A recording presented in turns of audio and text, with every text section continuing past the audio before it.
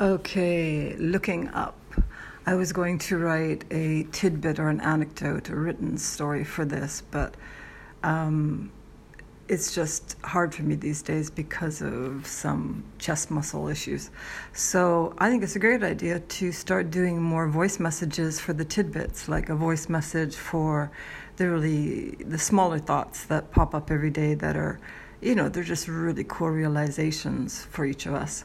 So the thought today is looking up. How often do we actually physically look skyward or look ceilingward? We tend to look down when we walk, or we tend to look forward and around. But I think, especially as we get older, of course, most of us hunch forward. And, what do they call that? Not widow's peak. I think that's to do with the forehead. But when we lean forward too much, over the decades, then our muscles, especially in the upper body, are just working too hard. I mean, the wrong muscles are working to support us. So because my upper body, I'm a woman, I'm almost 60, I'm in really good health, but I'm having issues about,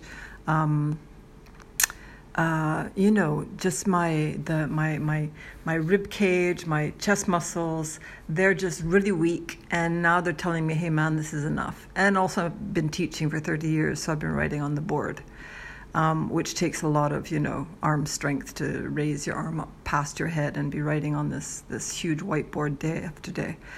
But the amazing thing that I'm thinking is that, when I kind of want to talk to my higher self, or, the powers that be, the entities out there, or however you see the greater non-physical world, I tend to look up. We tend to look like, oh, the gods are in the heavens, right?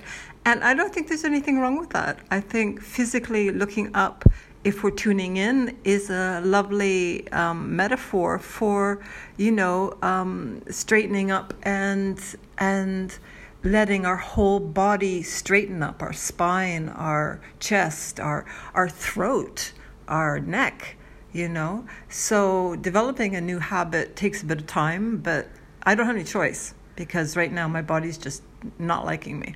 So I just went swimming in the sea, and thank God it's still open during lockdown. I'm here in Salalah, Oman, which is a beautiful location. I'm very, very fortunate. I teach English here, and not far from Dubai.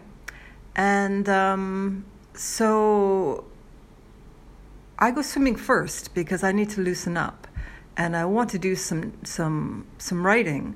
But that's not the best thing for me first thing in the morning. So I go swimming first, and then if I have the strength when I come back, I do some writing. And writing really allows you to channel your higher self and anything that's coming in these, beautiful realms of love that surround us.